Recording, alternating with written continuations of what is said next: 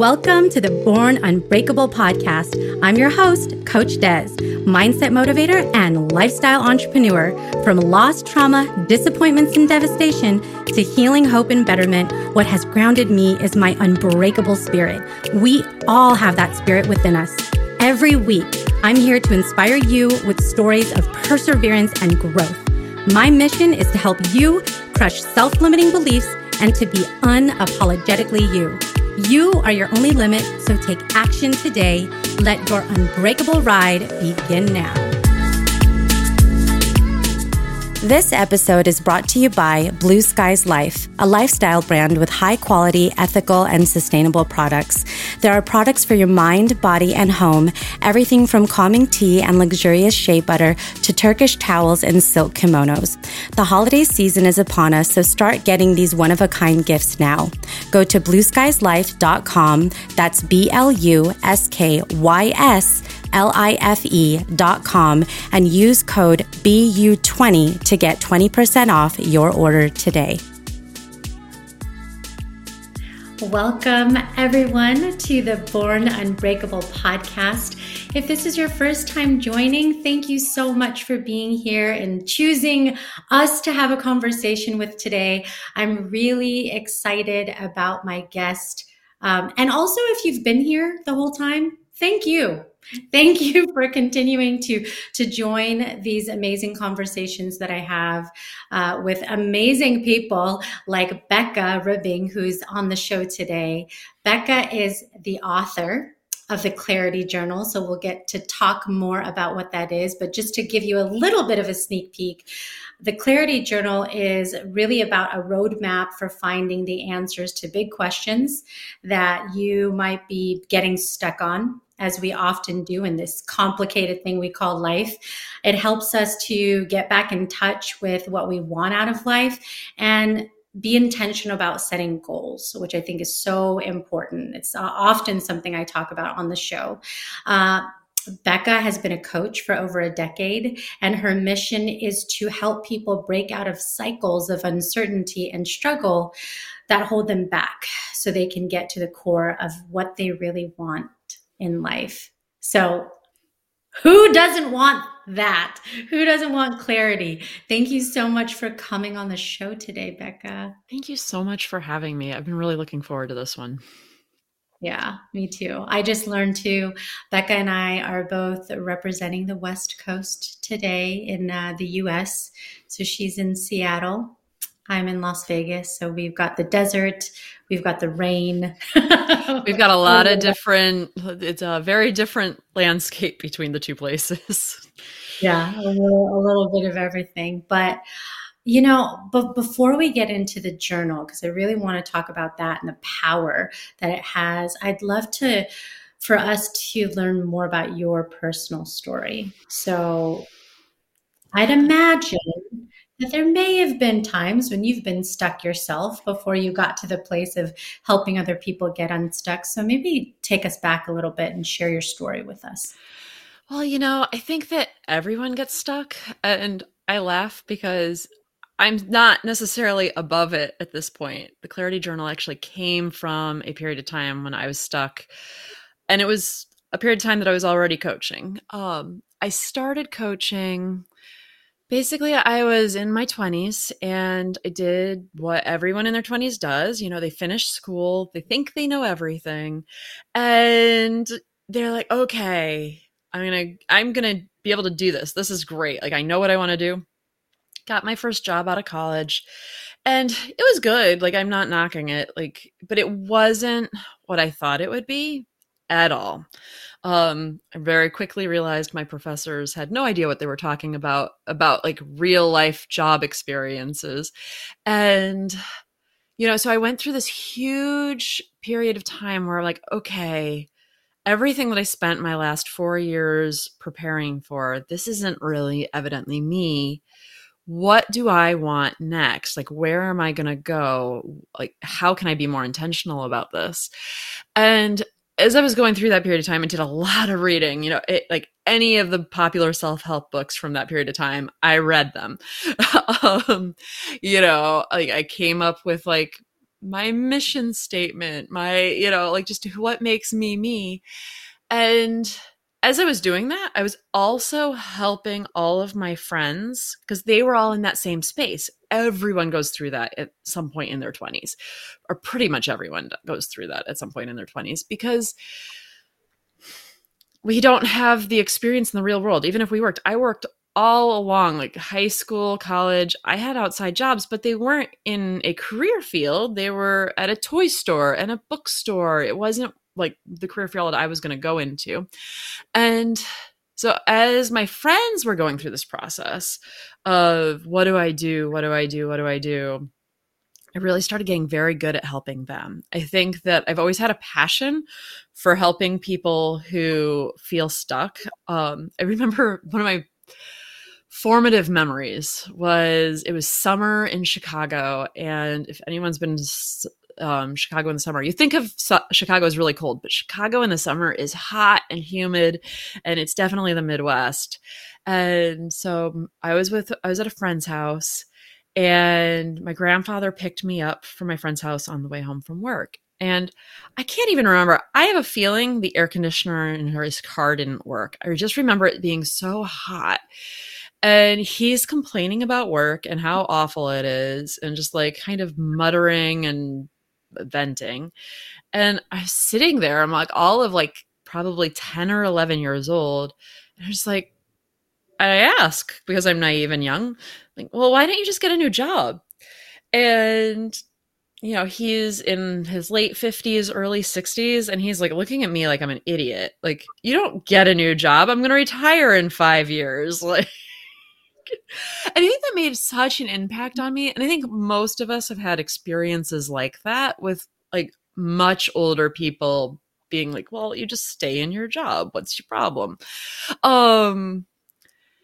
But it just was really eye-opening. It's like, I cannot spend 45 years in something that is going to make me that miserable. And not that first job out of college was making me miserable, but it wasn't me. And I think that as I started helping everyone, I just was like, okay, this is it. I want to help everyone find what they like and get closer to their path. And I say closer for a really good reason, because a lot of times when we start thinking about what our life path is, what this journey should look like, we think we should have the answer for like 45 years from now. We still are in that same mindset as my grandfather was. It's like, you have one thing for 45 years, like, stop complaining. Like, you think that like, if I can just figure out what that is, I will never have to go through this painful process of uncertainty again. But it doesn't work that way, because we're growing and we're changing all the time. Anyone who is listening to this podcast, no one is listening to Born Unbreakable because they have no interest in self-development. Like, we're always changing and growing, and any experience that we're going to go through, is going to be cool at the beginning. And then 2-3 years later, it's no longer going to be a challenge. It's no longer going to move us in a direction that we want to go, because if we kept staying there, it would be stagnant. And I think the thing that most people run into is one of two things. If they are in that space and they're feeling stagnant, they want it to change. They want a promotion. They want something to change for them, and they don't feel much agency over it. Or if they're trying to figure out what they want, they spend so much time focusing on the end goal that they don't recognize that, like, who the heck knows where you're going to be in 20 years? Like, I love the Clarity Journal, and I think that it can really help move you forward. It is not going to tell you when you are 22 what you're going to be doing at 65. Because I love this, Becca. I love this so much because I truly am on the same page with you. And I think the mistake that we make is having this prediction faux pas, meaning, well, part of it is indoctrinated into us, first of all, when we're younger, from society, from the environment around us, saying this is what life should look like. You do 1, 2, 3, and these are the outcomes that you get, whether it's your career, your relation, what relationship you should be in, what you should or shouldn't do with that, marriage, children, all of these things that suddenly, if you don't do those norms, you are now the outcast on the sidelines. Well, everybody else is normal and you're an alien, right? So part of that is you finding you, and also this notion of when you choose something, that it's for eternity. Because to your point, as evolving human beings, we shouldn't probably be choosing something over and over again in the same way. I mean, maybe it's even the same passion, the same career, the same arena or industry, but there's probably even within that other things that ignite your interest and your direction with that. And I remember distinctly when I did get a promotion one time, when because you mentioned that, one of the trainers in the session said, okay, now you're whatever your new title is, right?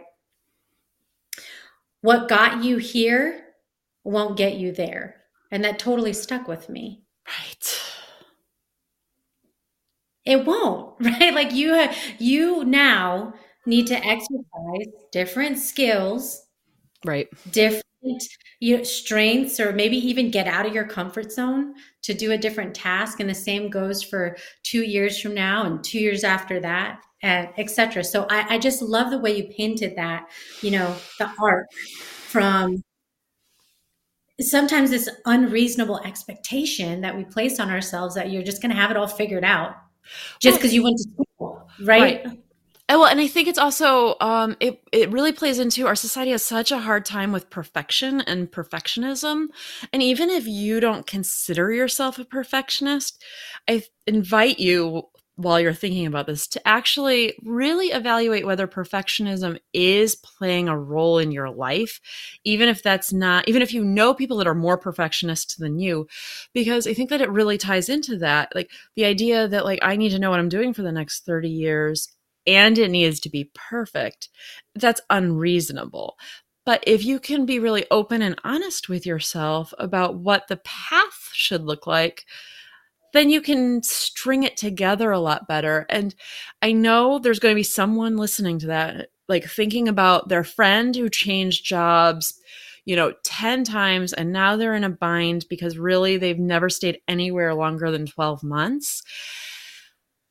But that's different too, because that isn't usually mindful. That's usually driven by anxiety or driven by circumstance, but it's not usually driven by really sitting down mindfully paying attention. I find that when someone has moved from job to job to job to job to job, it's like they think they're being mindful at the time, but when I hear their stories about it, there's always, I didn't like this job, so I moved.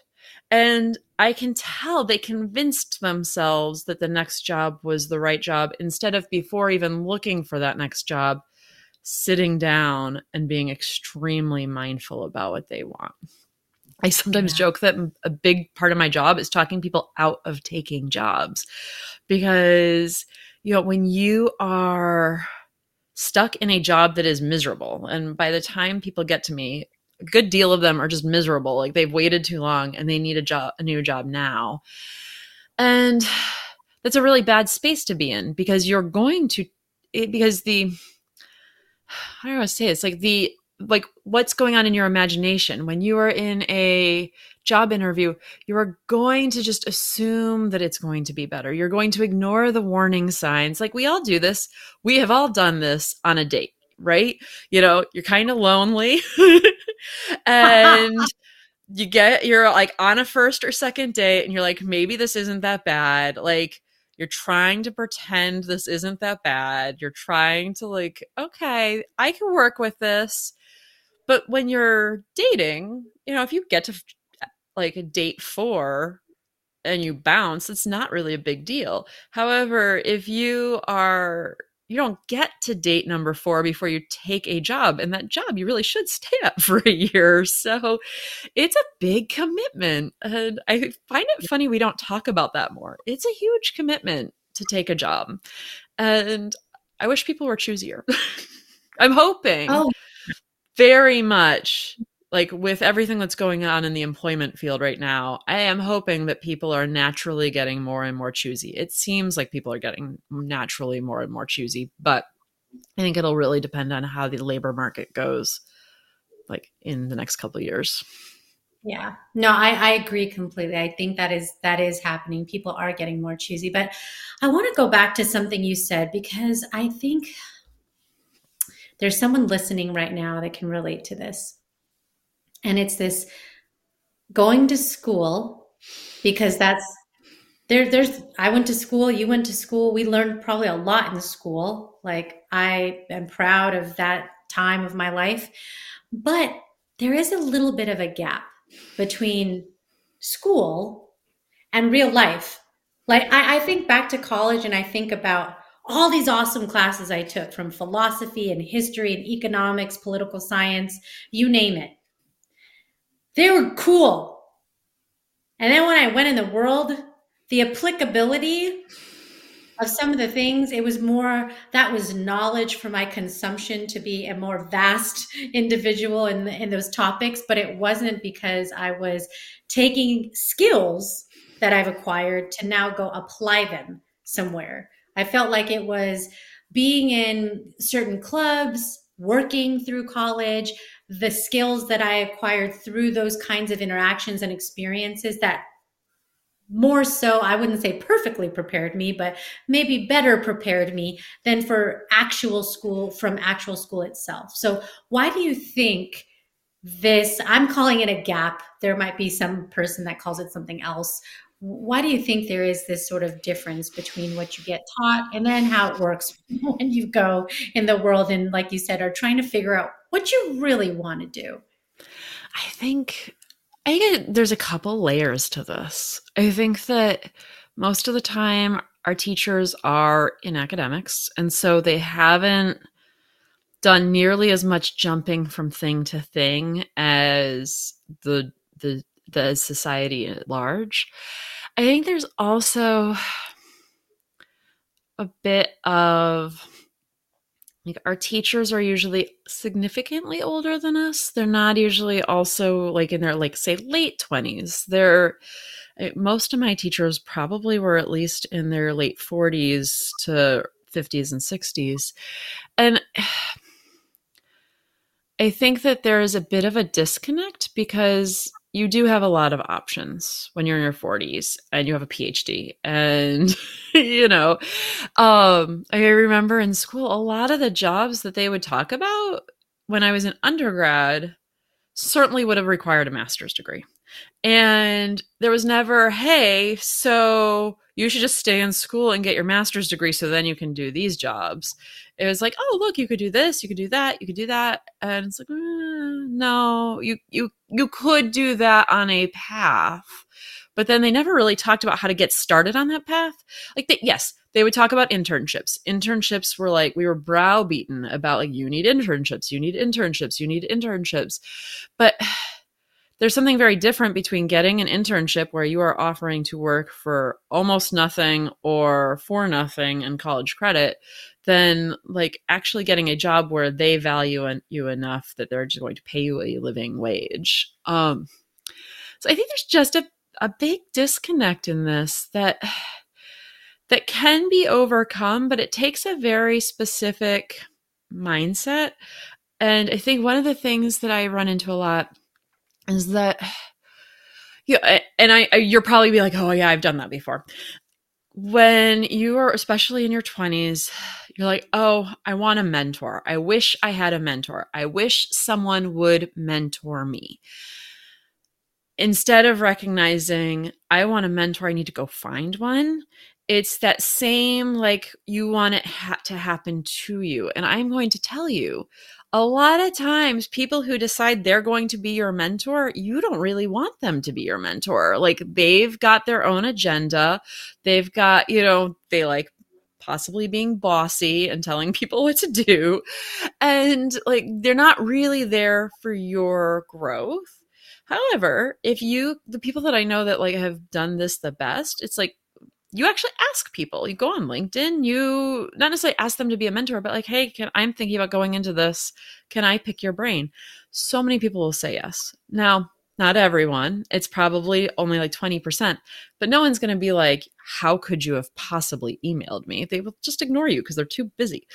And if that's that could happen, that's not too bad. Right. And it's like, and then also having more than one person that you can go to for advice, because if you have more than one person you can go to for advice that's really knowledgeable, that means that you're not substituting one person's advice for your own intuition. It means that you are much more able to gather information and synthesize it for yourself instead of staying kind of under someone.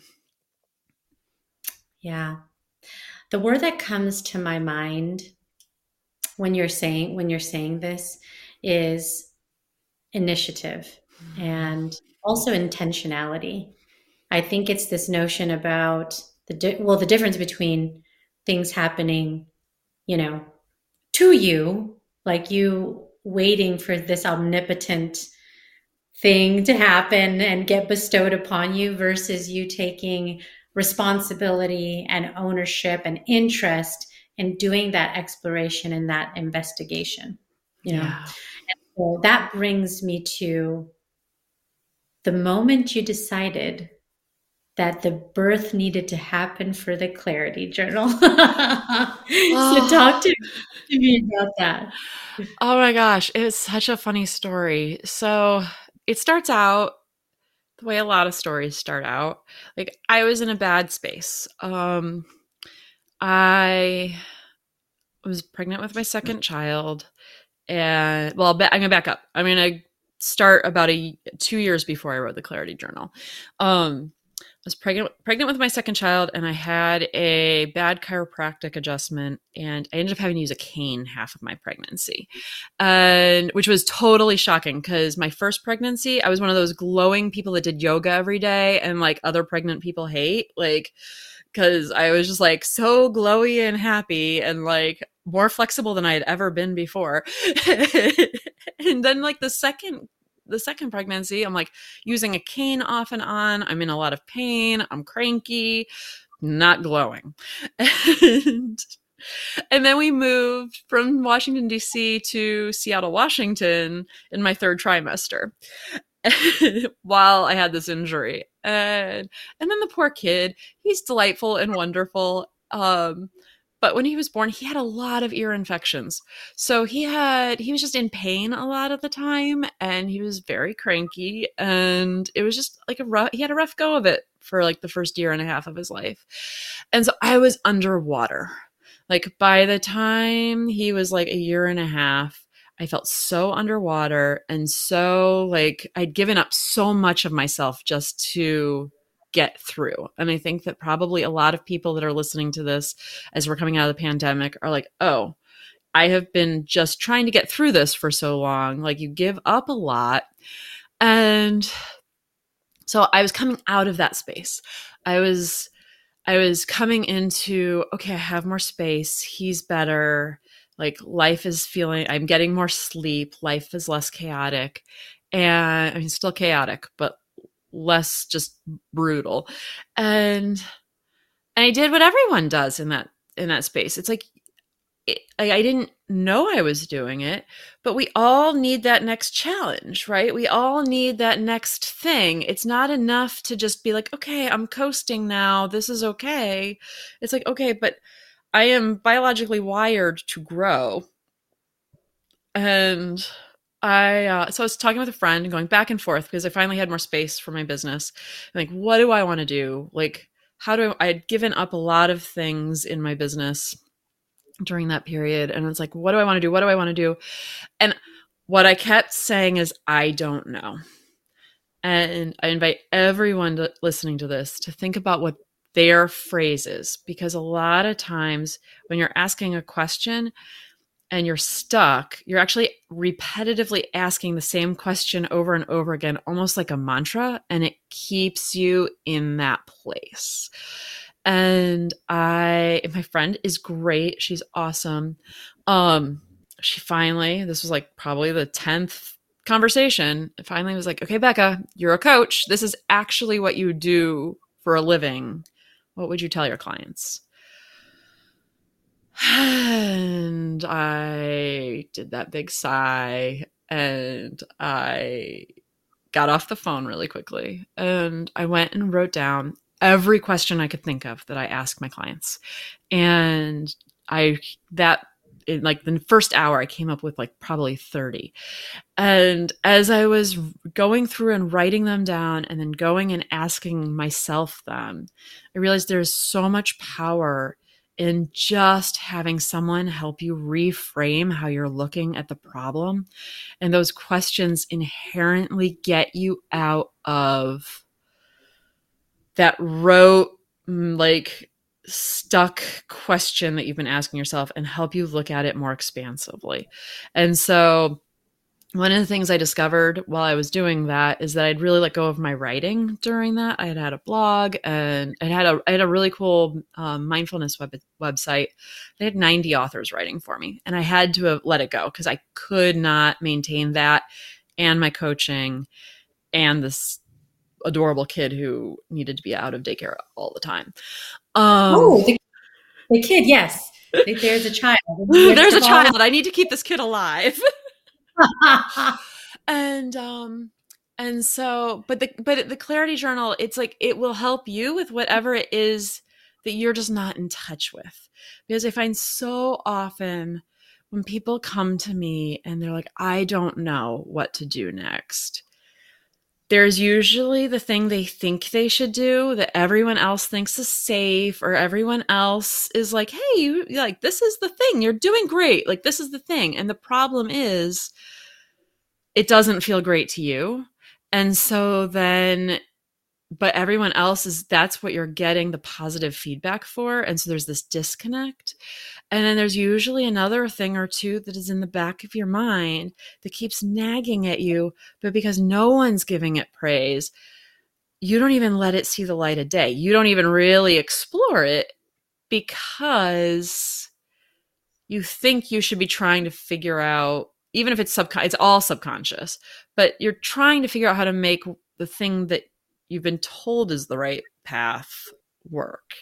And so it's really my job, both in coaching and in the Clarity Journal, to help people kind of break out of those patterns and really figure this out for themselves and take back control over their dreams. Wow. Oh my gosh, that's so powerful. And as you were talking, I'm sitting here thinking what I've experienced, and this is why I love having this conversation with you, from coach to coach, and working with people, and really listening, right? Because you, as a coach, you spend more time. You should, right? Spend more time listening than you do talking, because that's the person's opportunity to explore, and actually take a time out. Because most people don't take a time out to even think or fathom what they want in their life, is that people are afraid of themselves. Because, to your very point, what is the reason that me or you at some point, or maybe even now, today, I still am guilty of this sometimes, or others, ask other people for validation? Why do we do that? We like, hey, do you think it's a good idea if fill in the blank? Hey, I mean, part of the act of doing that and the behavior of doing that is to get the approval, for lack of a better way to say it, of others, because then other people are saying, hey, like, do this, you should do this. Hey, you're pretty good at this. Seems like maybe that's what you should do. But that's everyone. But then there's you. And I think we face this thing where instead of asking ourselves, the questions that you're talking about from the Clarity Journal, we're spending time asking other people because it's easier that way. That Like, is well, if other people can tell me and I don't have to tell myself, then I don't have to be responsible for my own actions. that is such a good point, and you're right. I mean, even as a coach, I find myself doing that at times, because it is at a certain level easier not to take the responsibility for it. And I think it's kind of human nature. And what's really needed is to be mindful about that is what's going on so that you can take back control of it. So you can actually, like, at a certain level, recognizing all of this is the biggest challenge. Like, once you recognize it, it's easier to move forward. It's the fact that we just do it automatically without challenging ourselves. Mm-hmm. So one of the questions that I have for you is about mindful productivity, because I think what's great about your journal is asking yourself these pointed, thoughtful questions so you can dig in. But one of the things I wonder about is, so there's that kind of deep reflective moment in time, but what about some things that we can do mindfully every day? So it's forming habits of making sure that we stay in a space of ownership and accountability and being proud of our actions that we choose to take every day and saying, yes, I chose to do this today and I love it. I'm happy with this. How do we get to this space of mindfulness? Oh, it's such a big question. I think that as Americans, and I'm reasonably certain that most of the people listening to this probably live in English speaking countries. And I find that it's the same thing in most English speaking countries, is that we're so fixated on the end goal.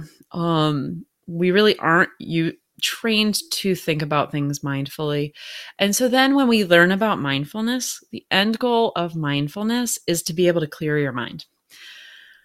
However, if you are just focused on that end goal, you are missing the point of meditation. You are missing the point of mindfulness, because the point is to be able to notice everything that's going on inside, everything that's going on outside, and use non-judgment, use like the space of non-judgmentalness to be able to observe and still be at peace. And that's how you let it go.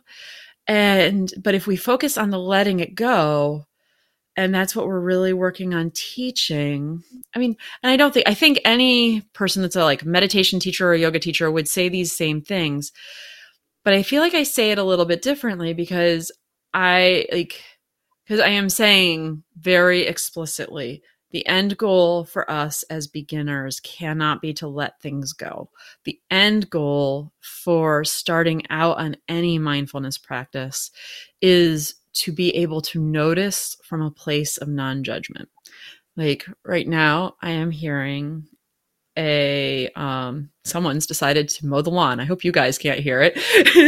But, and I think that like those little annoyances, like I think that I could be like stressed out. Oh, I hope they can't hear it, blah, blah, blah. Like, yeah, I could be in my head about it, or I could just notice it, like, and be like, okay, well, I have no control over it. And most of the things that we have judgment about, we have no control over.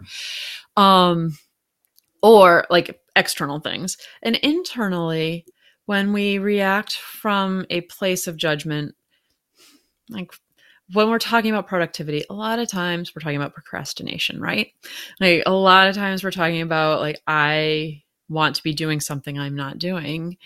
I'm watching the fifth episode of this Netflix series instead because, Right, why exactly. not? Exactly. And I feel like when we really focus on procrastination as a problem instead of simply a symptom that's trying to tell you something, it makes it so much harder to fix, because then you start fighting yourself. I'm bad.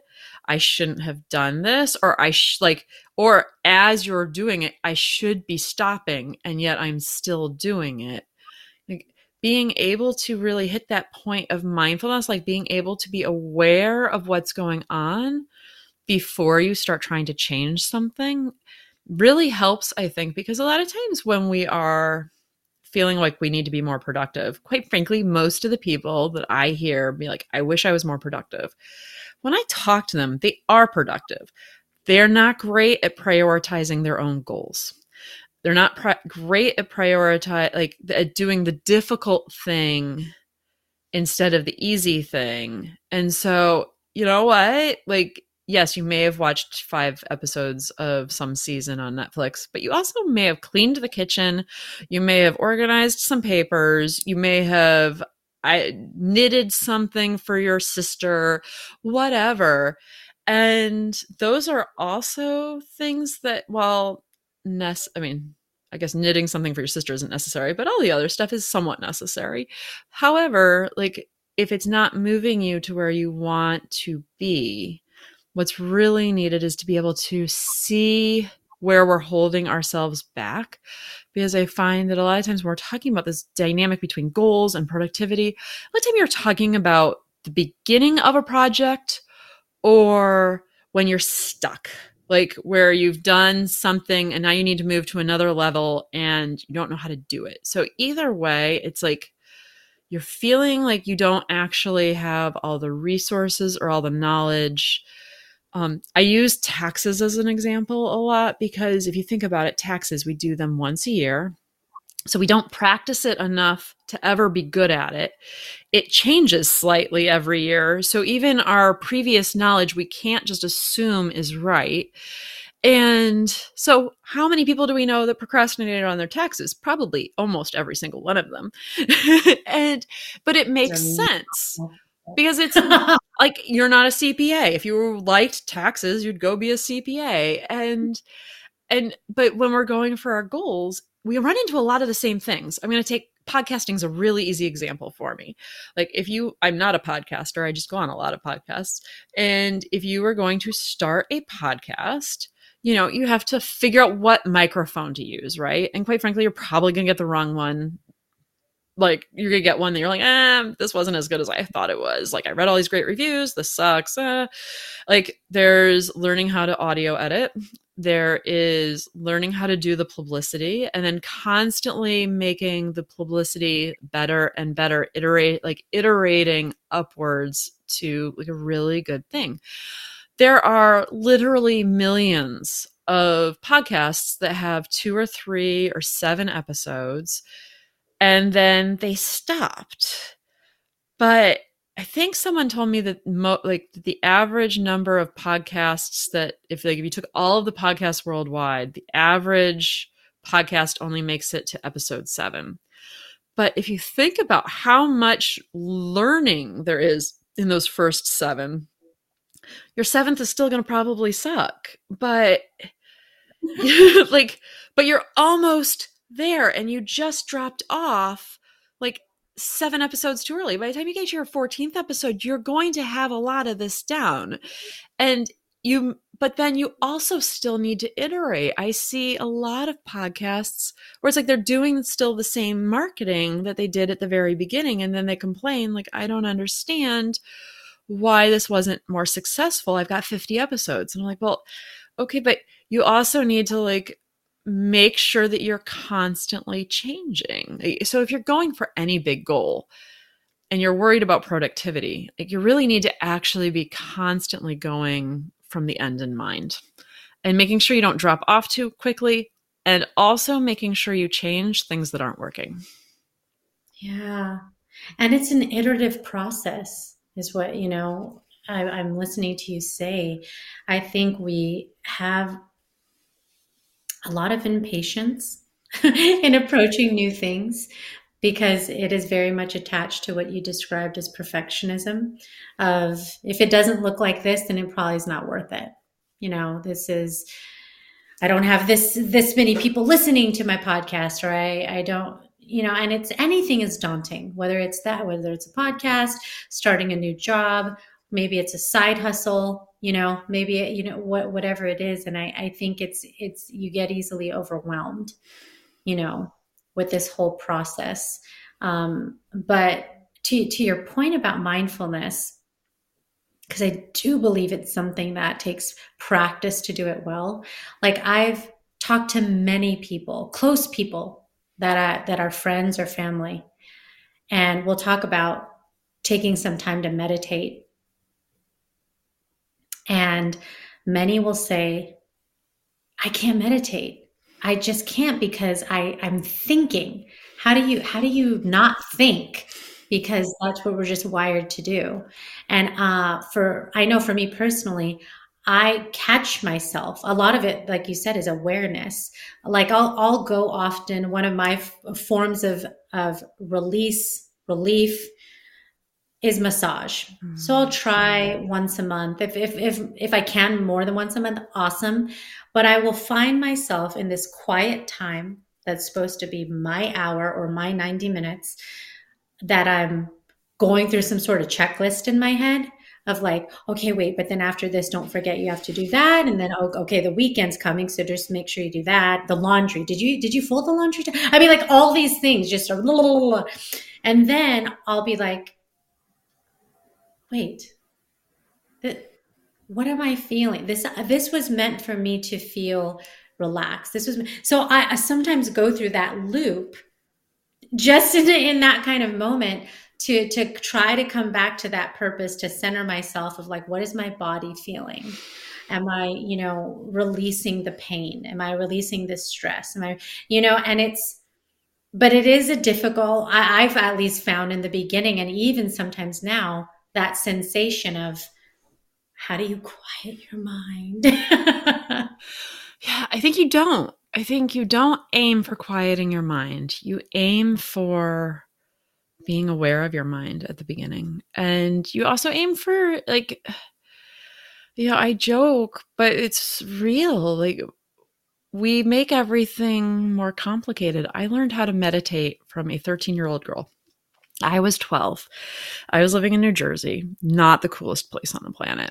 She was from California and she talked like a Valley girl. And she had long blonde hair and she was awesome. She was visiting her aunt for a week and I definitely had a girl crush.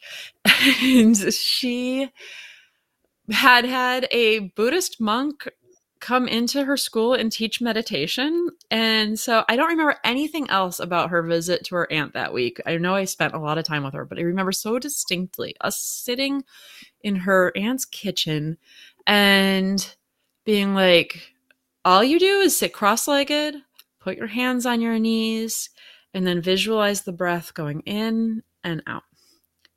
I think that might be all she said. And but there are beginner's guide to meditation books that are 300 pages long, right? Like when you go take a meditation class, it's like 2 hours long. Like it's almost like we make it more complicated before you even start. And then of course you're going to get in your head about it. You've been told all these things that really aren't necessary for the process. Like, sure, maybe they will help you deepen it. I'm not saying there isn't value to them, but I don't think there is value in that first time you sit. And so if anyone has experienced what I am talking about, where like someone has made it too complicated, literally don't set a timer. Please, for the love of God, just do this for as long as you want. Sit cross-legged or on a chair, put your hands on your knees, and just picture the breath going in and out, and in and out, and start there. And then if you find relaxation in that, then you can go in deeper into the rules and stuff if you want, but like you don't need it. That is all you need. Some people will just say 1, 2, like count their breath in, count their breath out, and just keep saying 1, 2, 1, 2. People use like mantras, but it's like it doesn't need to be complicated. The point is to bring peace. That is so good. I'm sitting here breathing with you. I know it's intended to be some sort of special session, but I'm breathing in, I'm closing my eyes. And you're right. It's funny because now we've got this technology too, right? Like I'm wearing the watch and then it reminds you like, hey, Did you do some mindfulness today? Are you breathing? And I'll be like, oh, the breathing thing. I like the breathing thing. And I'll push the button and but because it kind of vibrates and I do that. I'm like, okay, I'm breathing in. And it's only a short time, but it's funny how it will happen when I am right at a high peak point where I'm like multitasking, one email. I got like one earbud in, and I'm like, okay, I'm just gonna take a minute. And it's so crazy. Like I take a minute and I come back and I'm like, oh, this is not that bad. I I kind probably of should. wonder, I've never thought of this before, but I wonder whether the watch notices when your heart rate's going up and asks you to breathe. That could be. I don't know. I know it makes sense because that's what you're describing. I'm like, that's exactly when you need to do it. Yeah. Yeah. Well, and because that's what I do find. And then I come back to it is true. You do have to do all these things, but you could do it one at a time because we self-inflict a lot of our own anguish. At least I know I do. I create these astronomical timelines and things that nobody else knows about. Like if I didn't do them, nobody's going to call me up or scold me because they didn't happen. It's just me. I just wanted to do it because for whatever reason or rationale that I came up with that I needed to get 18 things done today and I got done like 4. I punish myself for that. Right. And I go back and the remaining 14 things go on the list for the next day or whatever it is. And then the cycle sometimes continues. But I think the point is we have to spend more time becoming self-aware. It's really not just here and there, but frequently. Yeah. Throughout our, Well, and I think that we also like how often, if you're stressed out, then you snap at your husband or you snap at your partner or your kids. Like, I think that we often feel like we should be able to do all this without recognizing that no one can. Like, if you are multitasking a lot, you're putting your brain through a lot of stress. Like, it is hard to then react when little things get put in your way. It's hard to react the way you actually want to. Mm-hmm. So how can someone get this clarity journal? Because now there's a person listening going, I need to ask myself these questions. It would behoove me if I started to do this now as opposed to later.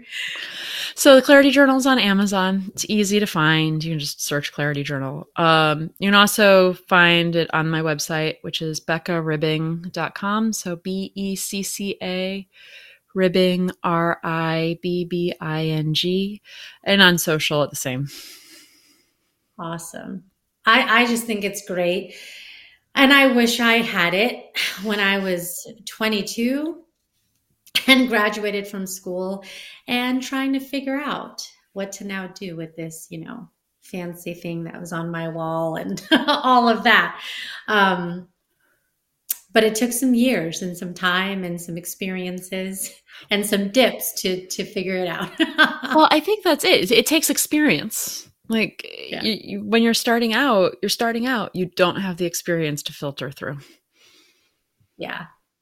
So don't beat yourself up if you're listening right now and you feel like you don't have all the answers, because I could tell you that even years later, you still don't have them all. You just give yourself a little bit more grace and know the questions to continue asking yourself so you can go on the journey to move through change, right? Because it is a continuous, process, because I don't think anybody wants to be the same person that they were a year, 2 years, 5 years ago, right? We want to be the evolving person and a better and best version of ourselves as time goes on. I So recently Becca, heard, oh, I was going to say, I recently heard favorite person. Like you want to be your favorite person, like the favorite version of yourself. And that is totally iterative. yes, I love that. Favorite person. Yeah. And we need to start talking about ourselves more kindly too. I think we get sometimes into this habit of focusing on all the things that you want to fix, or whatever it is. And we have to be more kind to ourselves. But I do want to ask you a few questions Sure. to let those listening learn a little bit more about you. So, my first question is, what are 3 words that best describe you? Okay, so the first word is going to be joy, and it happens to also be my middle name. And I really have always lit on it. I feel like my parents did me this huge favor when they made that my middle name. Curiosity and empathy.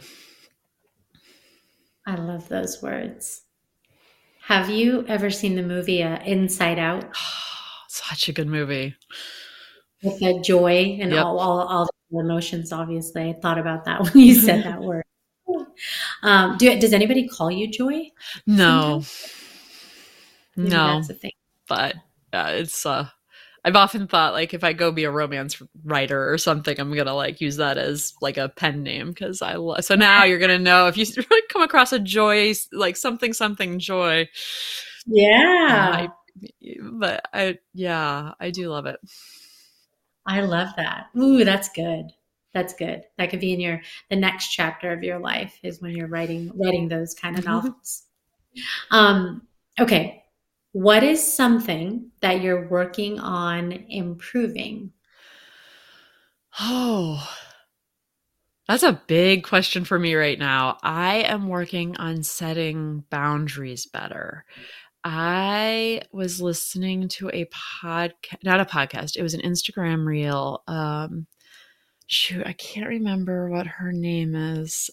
She's a family therapist, and she was running this class that I was like, why do I feel like I need this class? But I saw it and I was like, I need this class. And it was entitled Setting Boundaries and Rage.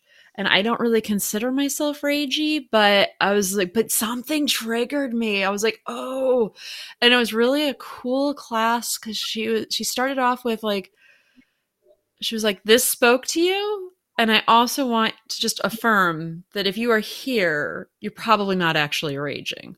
But the lack of boundaries just naturally makes you angry. And the more you can really focus on boundaries within yourself, it is the most important act of self-love is to make sure you have good boundaries. Wow. That might just be a lesson for someone listening today, thinking about boundaries that they may not have been setting or want to set, right?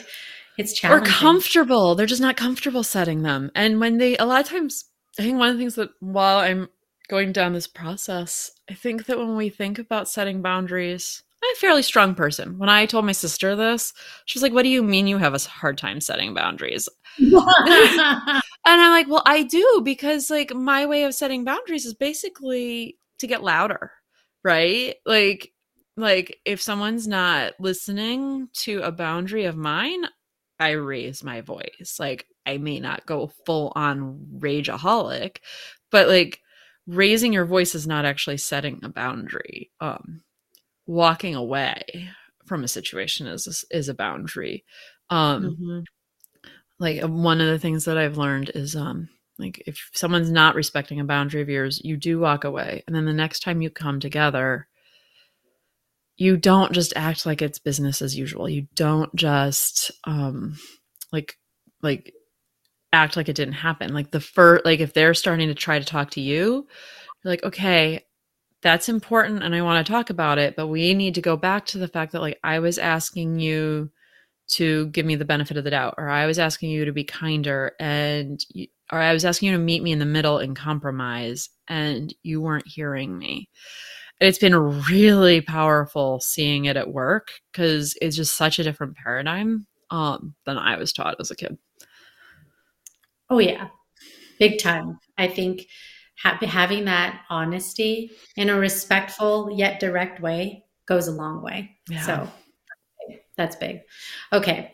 What is a self-limiting belief that you've had to overcome?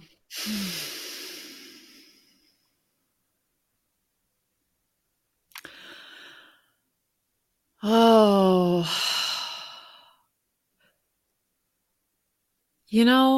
I don't know whether this is like a great one, but I've had to overcome the idea of that I don't like being physically active.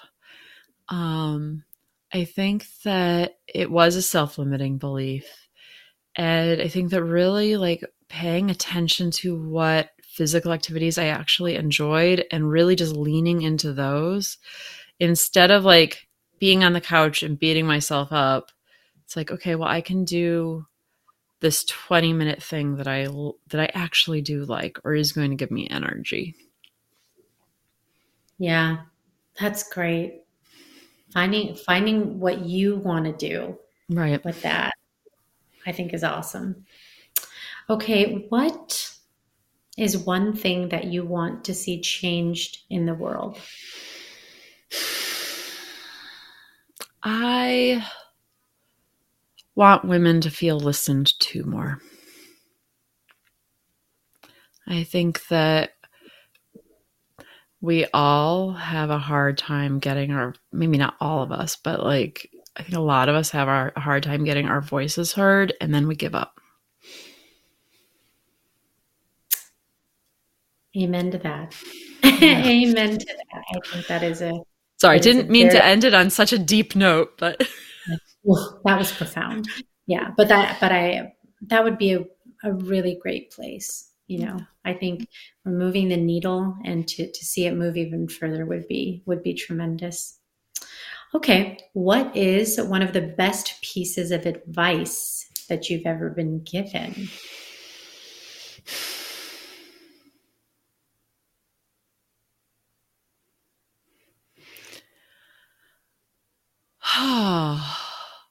to not take it as seriously. Like I know I've been told at various points if I was really upset to not take it as seriously as I was taking it.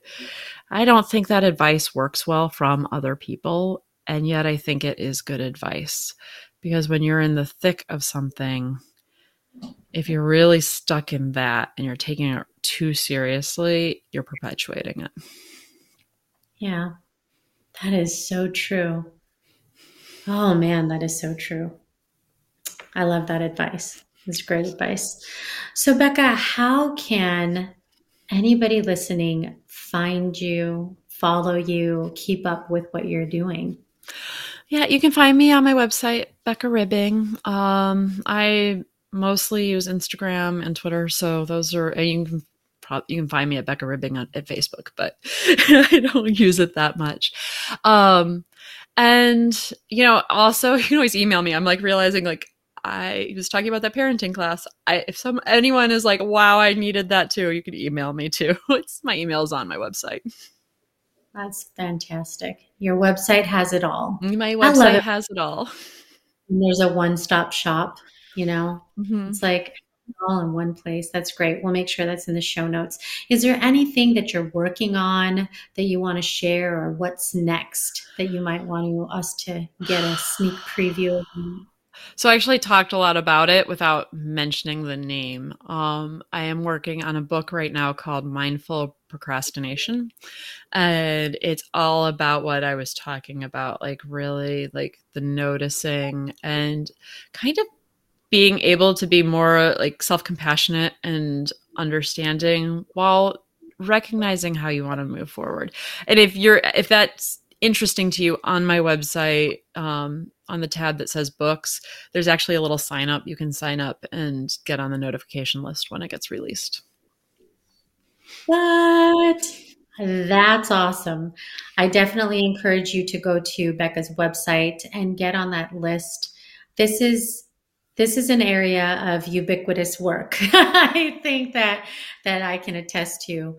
Uh, it's just hard, It right? is. Like, being mindful, and we live in a society, arguably, and not just in America, I think around the world, where there is a desire to produce and have results in some way, whether it's personal, that's just for you and your own fulfillment, or whether it's for a group or an Right. organization. And there's layers to it, right? Because we're part of different networks and different circles when you think about it. There's us as an entity, and there's everything that we affiliate ourselves with. And so there's a lot of layers there in terms of our ability to be mindful and contribute. But this has been an eye-opening conversation, for me, because it's also just a reminder of what takes continuous effort.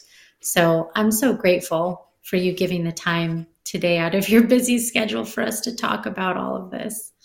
Thank you so much. This has been really a wonderful conversation. Awesome. Well, I'm excited to continue following you, and I know that those listening feel the same way. So check out Becca's website, and I'll make sure again that the information is in the show notes so you can follow alongside me to stay tuned with what's coming up, especially the book. I love it. Thanks so much, Becca. Thank you. Becca Ribbing, author of the Clarity Journal and coach. Great conversation and a lot of wonderful moments of little epiphanies that I had throughout our conversation. So there's two takeaways that I have for you today as you're reflecting on the episode here with me that I'd love for you to take with you. And the first one is around boundaries. I love that she brought up boundaries and working on that. I think it's something that we can always revisit how we're doing with that. So I want you to ask yourself, how are you doing with boundaries? Are you setting the boundaries that you need to with people around you? Meaning taking your power to ensure that you're preserving your peace to get the most out of life. Sometimes it's difficult to do that. Whether it's people we love that are near and dear to us, or even people that work with us, or even strangers, the boundaries of things like saying no, or speaking up and saying what you won't tolerate. I suffer from people pleasing, and so it is difficult for me to exercise sometimes boundaries. So this is as much advice for you as it is for myself. Okay, so that is the first one. The second thing that I would love to invite you to work on today is this concept of mindfulness. I love the way that Becca highlighted it doesn't need to be this grandiose, extreme meditation situation if it's not your jam. It's mostly about bringing yourself to consciousness and awareness and being present with yourself. Being present with yourself. So if you take a moment right now, close your eyes,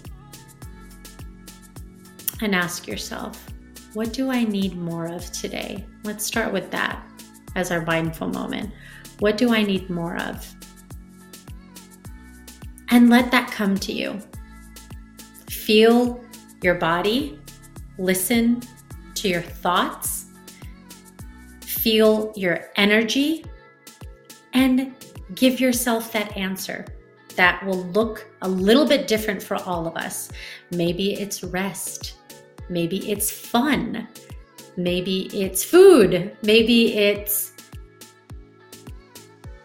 relaxation, quietness. Maybe it's writing, reflecting. Maybe it's connecting connecting with somebody that matters to you. Whatever it is, it's yours. Take the time and give yourself more of what you need. That is really what it means to be mindful. It is not just the, sit for 30 minutes and painfully try to clear your mind. Although I think there's a lot of merit in being able to work up to those types of meditative practices. So with that, wow, we are really closing in on the end of the year here with just a few short weeks left before we head into a new year. I want to really take this time to thank you. Thank you for tuning in. Thank you for being a part of this journey. Like Becca talked about, we grow, we evolve, we change, and you have been on this ride with me. If you've listened to my other podcast that I did with my good friend Gina Marie, Bliss Beyond Fear, and you've joined me on the road of Born Unbreakable, you've seen this journey, and I appreciate it. I appreciate your support.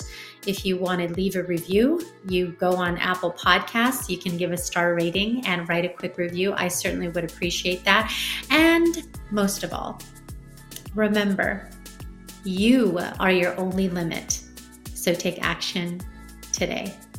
Thanks for tuning in. I'll see you again next time on the next episode of the Born Unbreakable podcast.